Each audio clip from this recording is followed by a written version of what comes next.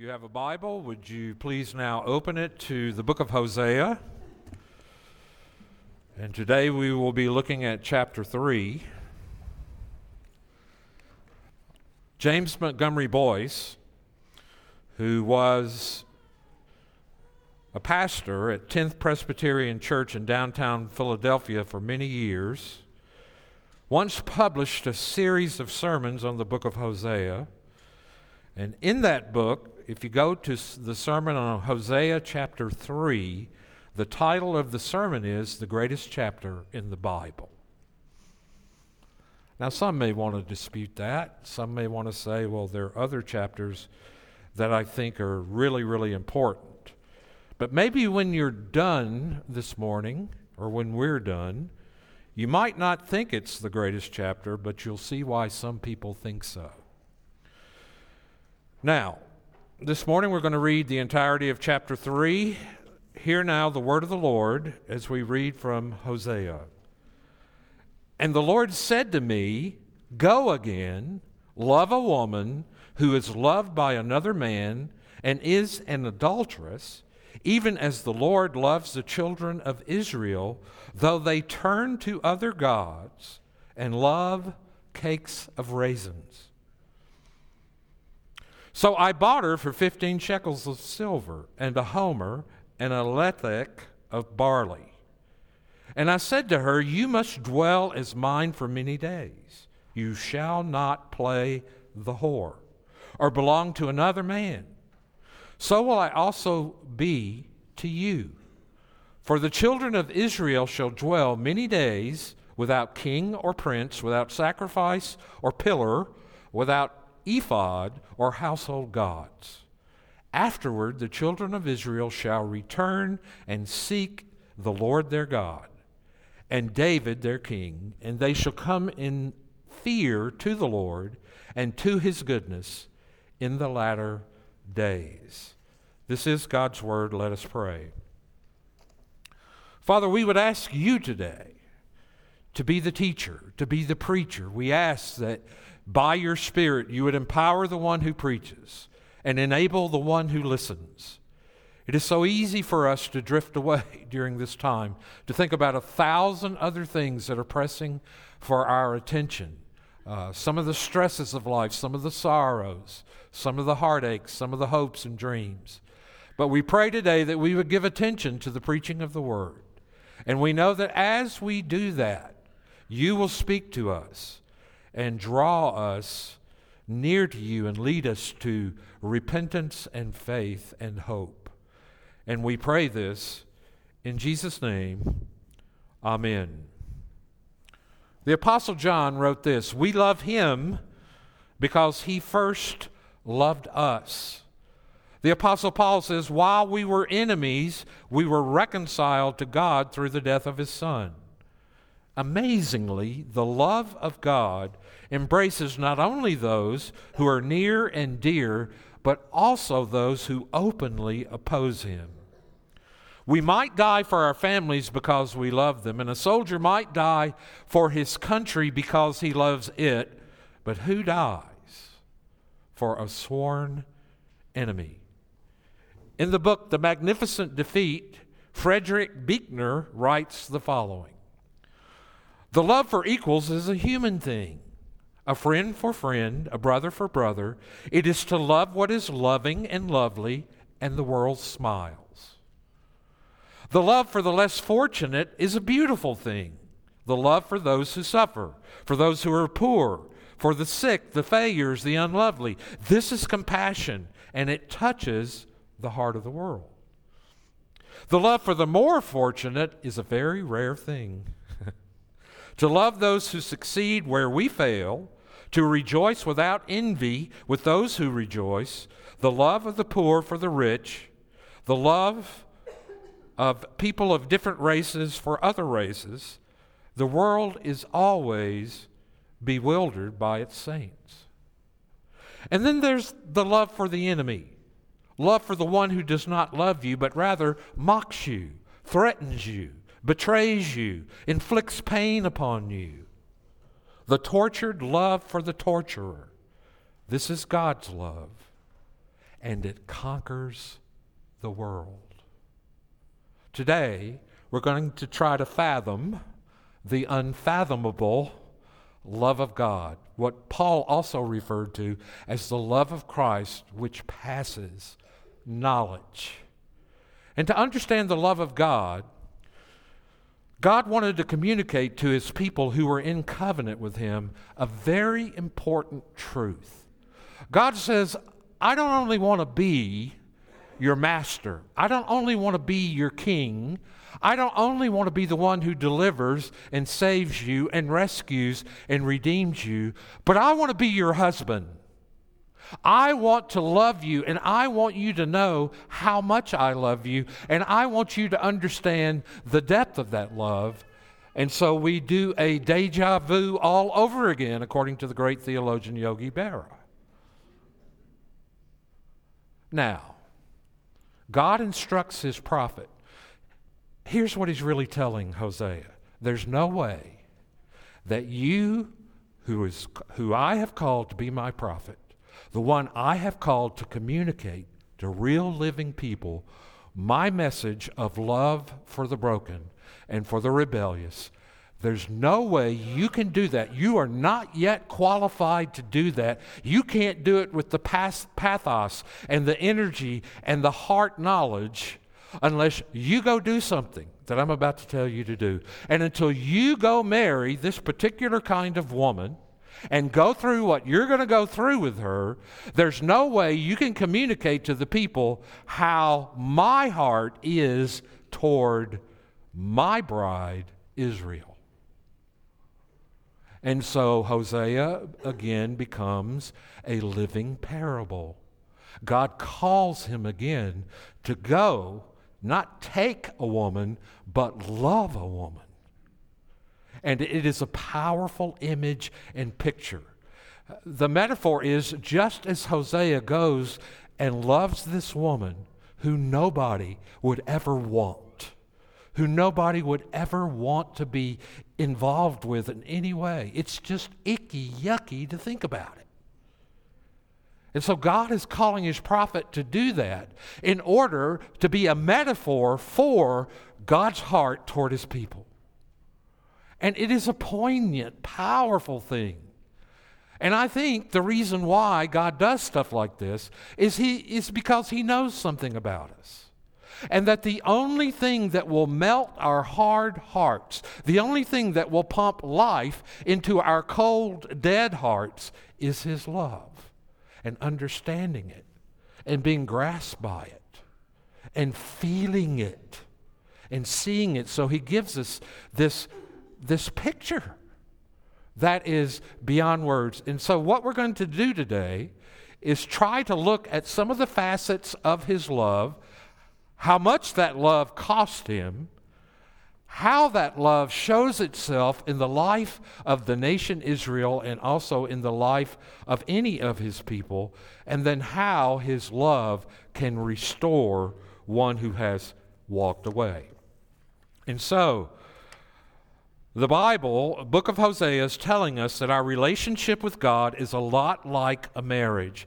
But in this passage, the theme tells us that God wants a relationship with us that is so intensely personal and intimate, and at the same time binding and enduring, that He wants us to understand what he is toward us. He's saying, in so many words, you cannot understand me or my love for you or our relationship unless you understand me as your bridegroom. It's not enough that you understand me as your king, as your shepherd, as your father. You don't really know what our relationship is about until you see me as your husband. And so one of the things that we understand from this is the principle of priority. God is saying to his people, as your husband, I must be first. I must be number one. I must be number two. I must be number three. I must be first. Nothing can come before me. Nothing can come before me. And you understand that as you look carefully at this passage. And so, what we see him telling his servant to do is he says to Hosea, you're a prophet. It is your calling. It is your job to understand me and know who I am so you can communicate it to other people and bring the knowledge of God into their lives and change them. This is how you're going to become a prophet, because you do not understand me and you do not understand what I am going through to love this people. God is saying this is how you're going to become a great prophet and a great preacher and a great communicator who's going to be able to touch people. You have to go through what I'm going through. And so in chapter 1, he told Hosea to marry a woman of ill repute and bear children with her. And she became unfaithful to him, and she became a prostitute. But now he tells him again to go marry a woman. Now the question arises in your mind, and maybe someone else's, is this Gomer? Is he going back again, chasing after Gomer, who had left him, had sold herself into some kind of slavery, maybe was even a temple prostitute, we don't know, and God's telling Hosea to go and do that? I don't really know. I don't really know whether this is another woman or this is Gomer. The text does not say it's Gomer. And it's not necessary for it to be Gomer, his first wife, that according to chapter 2, it appears that he put her away in divorce. So he's marrying here another woman who is presently living with her lover, and who is engaged up to her neck in prostitution. And so it is a powerful, powerful image. And God is basically saying one of the great themes of the Old Testament is you do not understand the impact of wrongdoing on your God until you understand this image. When a king sees a citizen breaking a rule, it makes him angry. When a shepherd sees a sheep straying, shepherds say, sheep. When a father sees a child disobeying him, it breaks his heart and makes it angry. But when the person you love most is in your life is putting him or herself in the arms of another, that's different. God says until you understand that, and I know that perhaps some of you have been through this very thing. I know for sure some of you have. Virtually all of you know somebody pretty well who's been through that. There's almost nothing like it, and God is saying in this text, until you've been through that, or you know somebody who's been through that, you do not understand the impact of your wrongdoing and your coldness and your waywardness and your betrayal upon me. I don't know if I can even use this word to talk about the heart of God, but there is some vulnerability here. To love this way exposes one. Now, I do understand that God in His nature does not need us. God in His nature is not touched by what we do or don't do.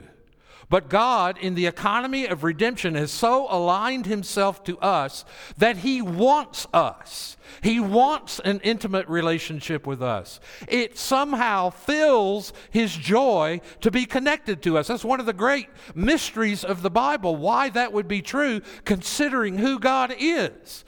But that's what He's telling the prophet here.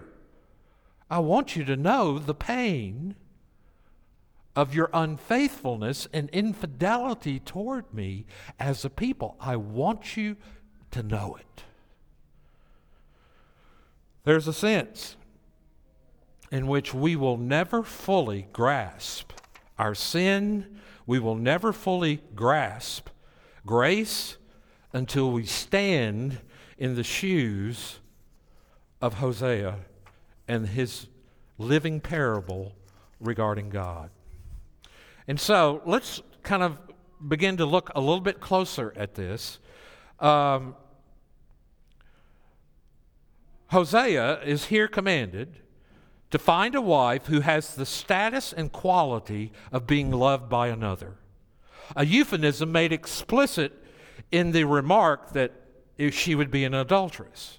While whoredom in chapter 1 is broader, both characterizations point to a woman who belongs to the category of sexually stained and who thus has a particular social status. Here she is a woman found guilty of infidelity and divorced for it. The status of Israel in chapter 2, her unfaithful sexual alliances have taken her off the list of honorable wives. She is socially tainted goods. And she's spoken of in the most pejorative way. Yet Hosea must love this woman, must devote himself to this woman, just as Yahweh loves Israel in their idolatry. Because what is idolatry but spiritual adultery? His love is expressed in defiance of his people's betrayal. He binds himself to them in their disgrace. Once more, Hosea must embody Yahweh's status as one who has deliberately embraced his shameful partner. And where chapter 1, verse 2 exposed the shame brought upon Yahweh by his people, here we find Yahweh's grace in devoting himself to Israel in spite of her shame. Hosea grounds Yahweh's grace not in the object of receiving it, but in Yahweh's own love. One of the characteristics we note about God's love for his people is that he always takes the initiative. We love him. Why? Because he what? First loved us. He wooed us. He came after us. God always takes the initiative in communicating his love. And so one of the facets of his love is to see that willingness to do so. But he takes his wife and he pays a bride's price for her. And this is amazing. His obedience once more to take his wife at a cost of 15 shekels, silver, and a homer, and a lethek of barley. Now, that's foreign to most of us. I mean, we can get the shekels. We know what a shekel is, or have heard of it, but the rest we don't. But the total more likely represents the bridal price paid for the second marriage.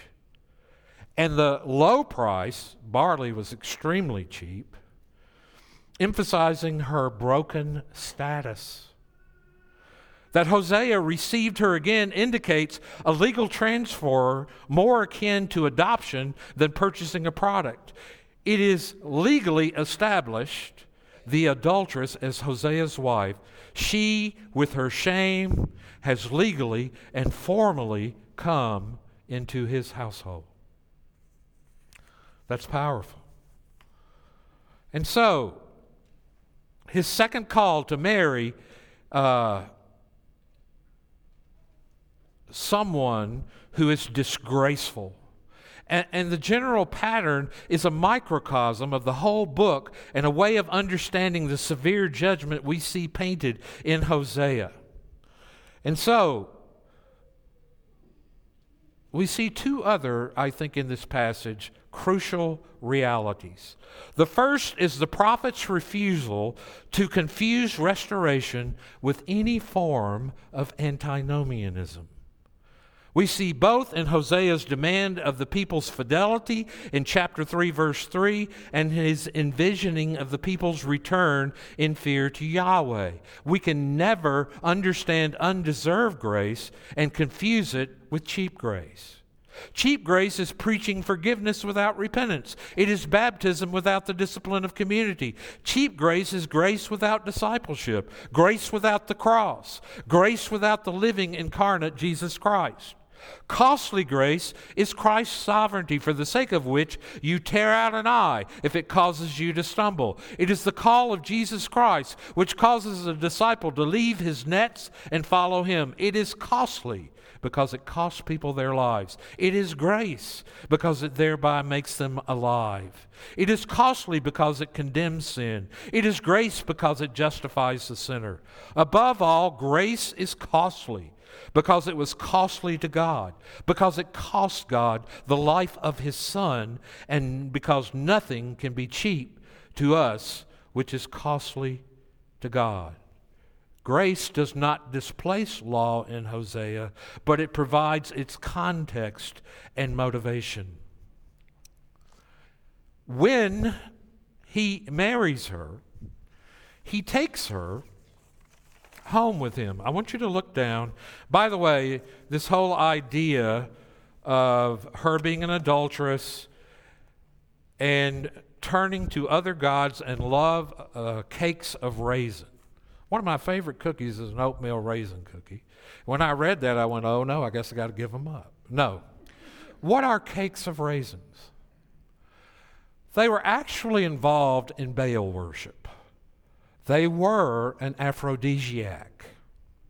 And so what God is saying is, my people, in syncretizing or blending Yahwehism and the worship of Yahweh with the worship of Baal, have loved these raisin cakes and their participation in the temple prostitution more than they love me. Their indulgence more than they love me.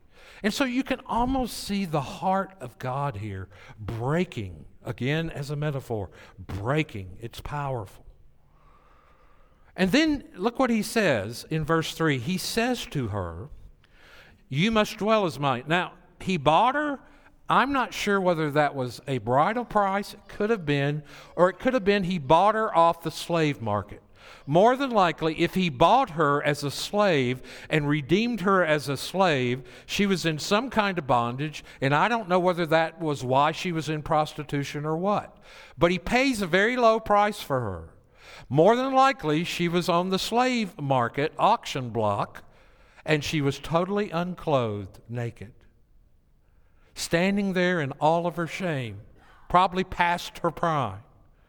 And so he buys her. We don't know that he did this, but more than likely, he probably took a cloak and covered her nakedness. He took a veil and put it over her head, and he took her home with him, and he told her, you can't live like this anymore. You can't go your own way anymore. You're going to be chaste, and not even I, as your husband, will have relations with you. Because God's love is a chastening love. He draws all kinds of limitations around the relationship with her. It is not inconsistent with God to bring chastening down upon His people. That is an act of love. The book of Hebrews says, for whom the Lord loves, He chastens every child He receives.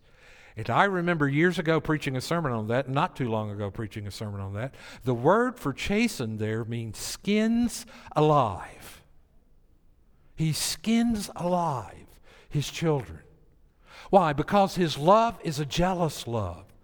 And most of the time we like to talk about the love of God, and it's just wonderful, and it's lilting, and we're lifted up, and we're praising God and raising our hands, but we don't so much like this chastening love. And so Hosea does this with his wife, and then God proceeds to do that with Israel. And how does He do that with Israel? Through captivity and exile. He takes away all of their institutions. He takes away everything they ever had that represents them to God, and He has them sent, at least in Babylon, to a strange land. And here they end up escaping the northern kingdom, some going to the southern kingdom, but it was utter destruction of everything they had ever had that would appear to be any sense of blessing. And most of these things he lists in verse 4 are things that were, some of them, the ephod was perfectly designed by God. It was like a vest, and in the vest were the pocket of the stones called the Urim and the Thummim.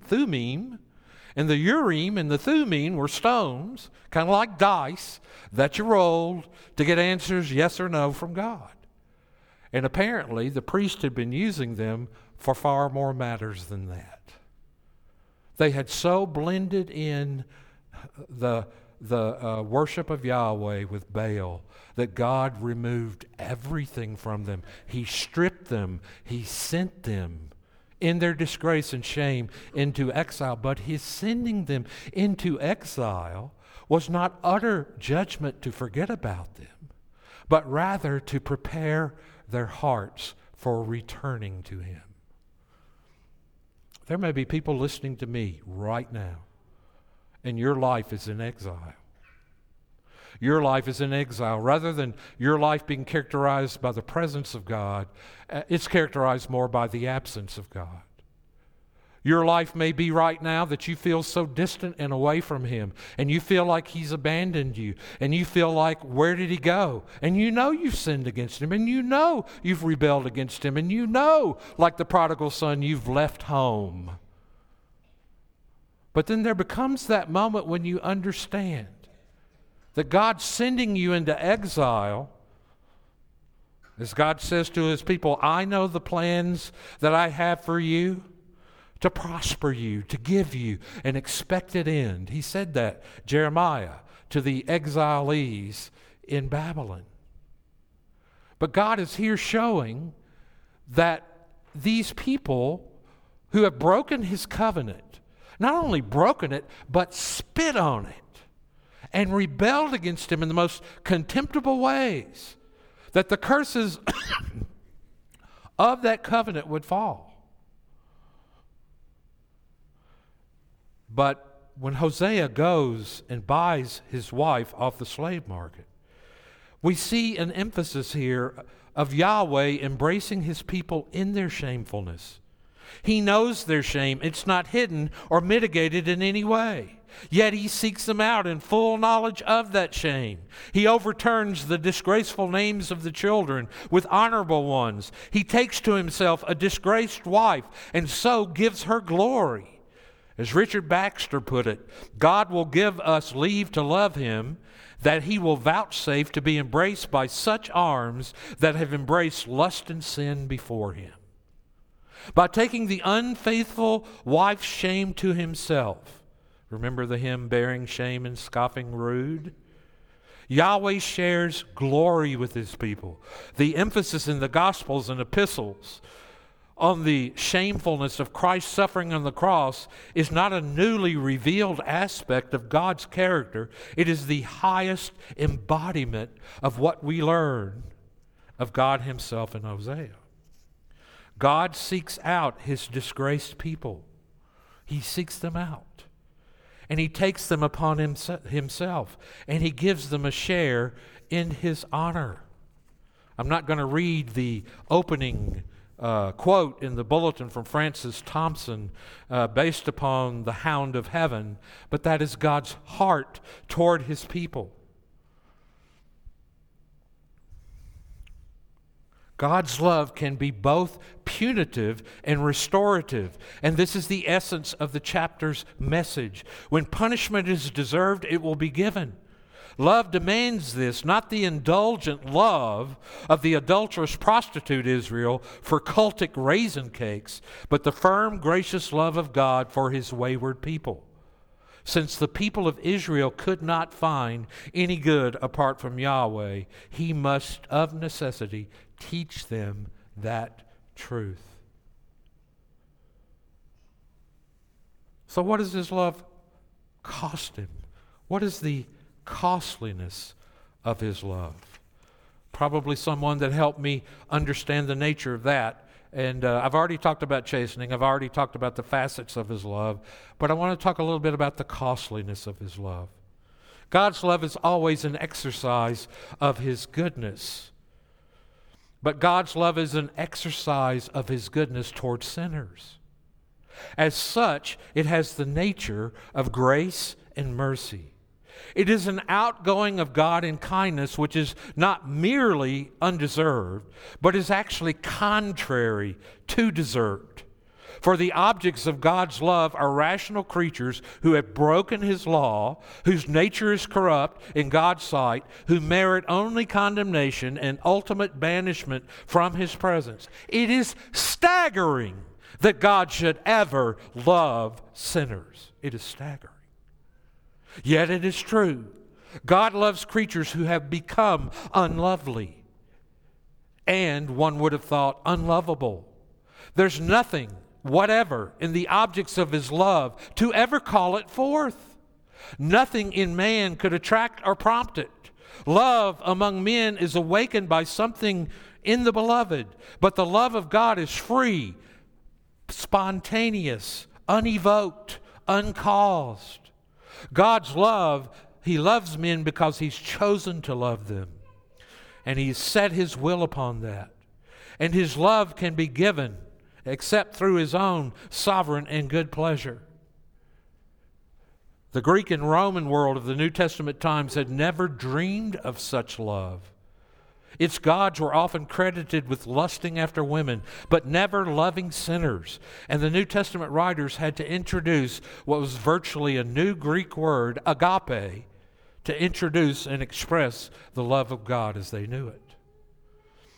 God's love is an exercise of His goodness toward individual sinners. It is not a vague, diffuse goodwill towards everybody in general and nobody in particular.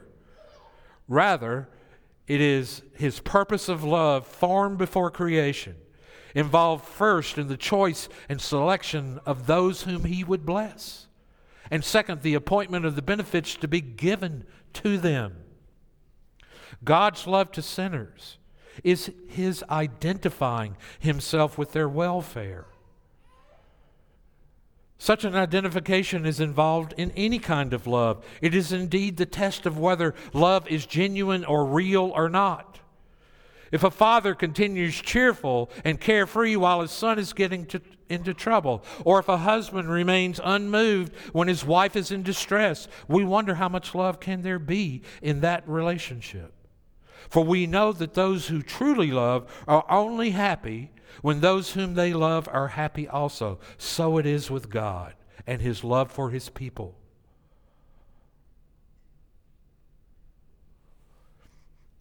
It is not for nothing that the Bible habitually speaks of God as loving Father and husband of His people. God was happy without man before man was made. He would have continued to be happy had He simply destroyed man after his first sin. But as it is, He has set His love upon a particular sinners, and this means that His own free, voluntary choice. He will not know perfect and unmixed happiness again till He has brought every one of them beautifully, beautified, clean, and pure to heaven to give to His Son. That is why, when I often quote from Jude, verse 24, to explain God's own joy in the presence of the angels when a sinner repents, and why there will be exceeding joy when God sees us faultless in the day of His holy presence. God's love to sinners is expressed by the gift of His Son to be their Savior. The measure of love is how much it gives. And the measure of God's love is the gift of His only Son to be made man, to die for sins, and to become the one mediator who can bring us to God. No wonder Paul speaks of the great love of God, Christ passing knowledge. Paul argues that this supreme gift is itself the guarantee of every other gift we will get. Herein is love, not that we love God, but that He loved us and sent His Son to be the propitiation for our sins. God commends His love toward us in that while we were yet sinfully rebelling against Him, Christ died for us, and that He finds proof that the Son of God loved us in the fact that He gave Himself for us.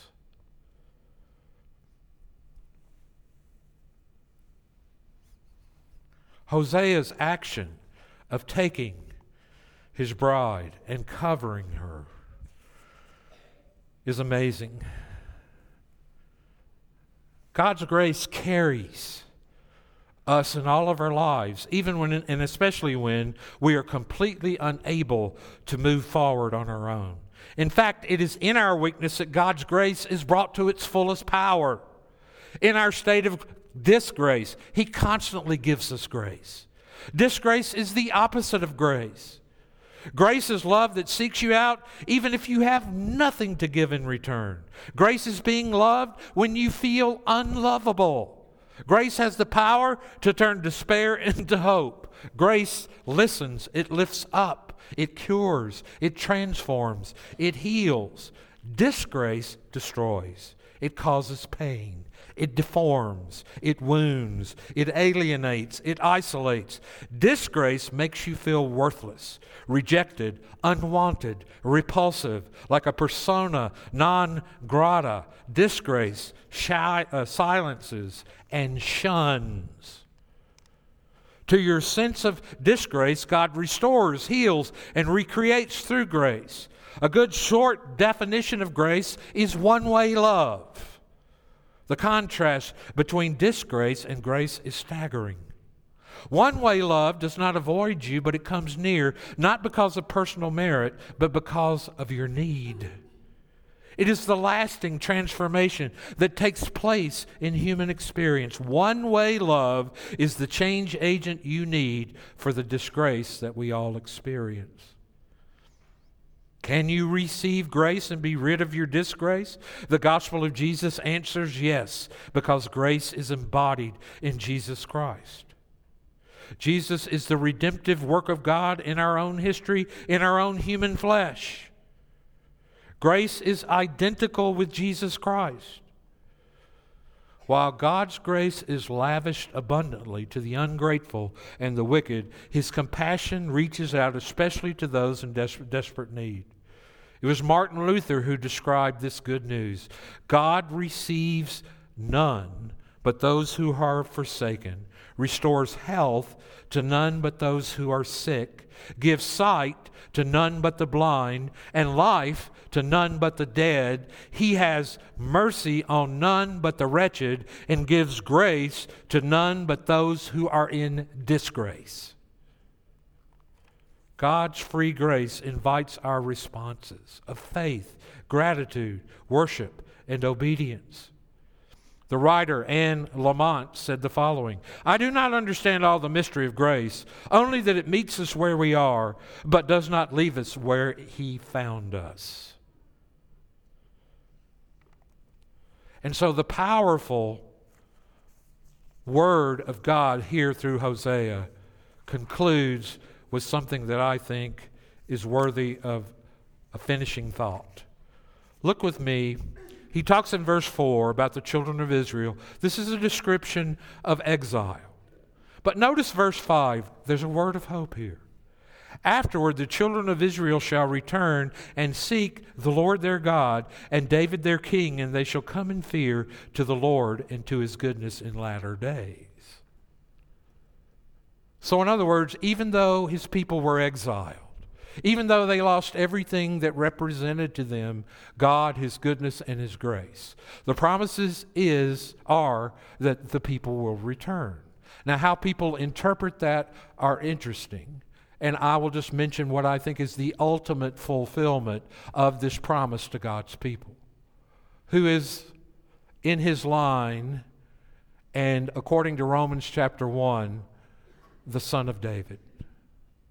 It is the Messiah, the Lord Jesus Christ. He is the one who ultimately fulfills the hope of a Davidite, a king.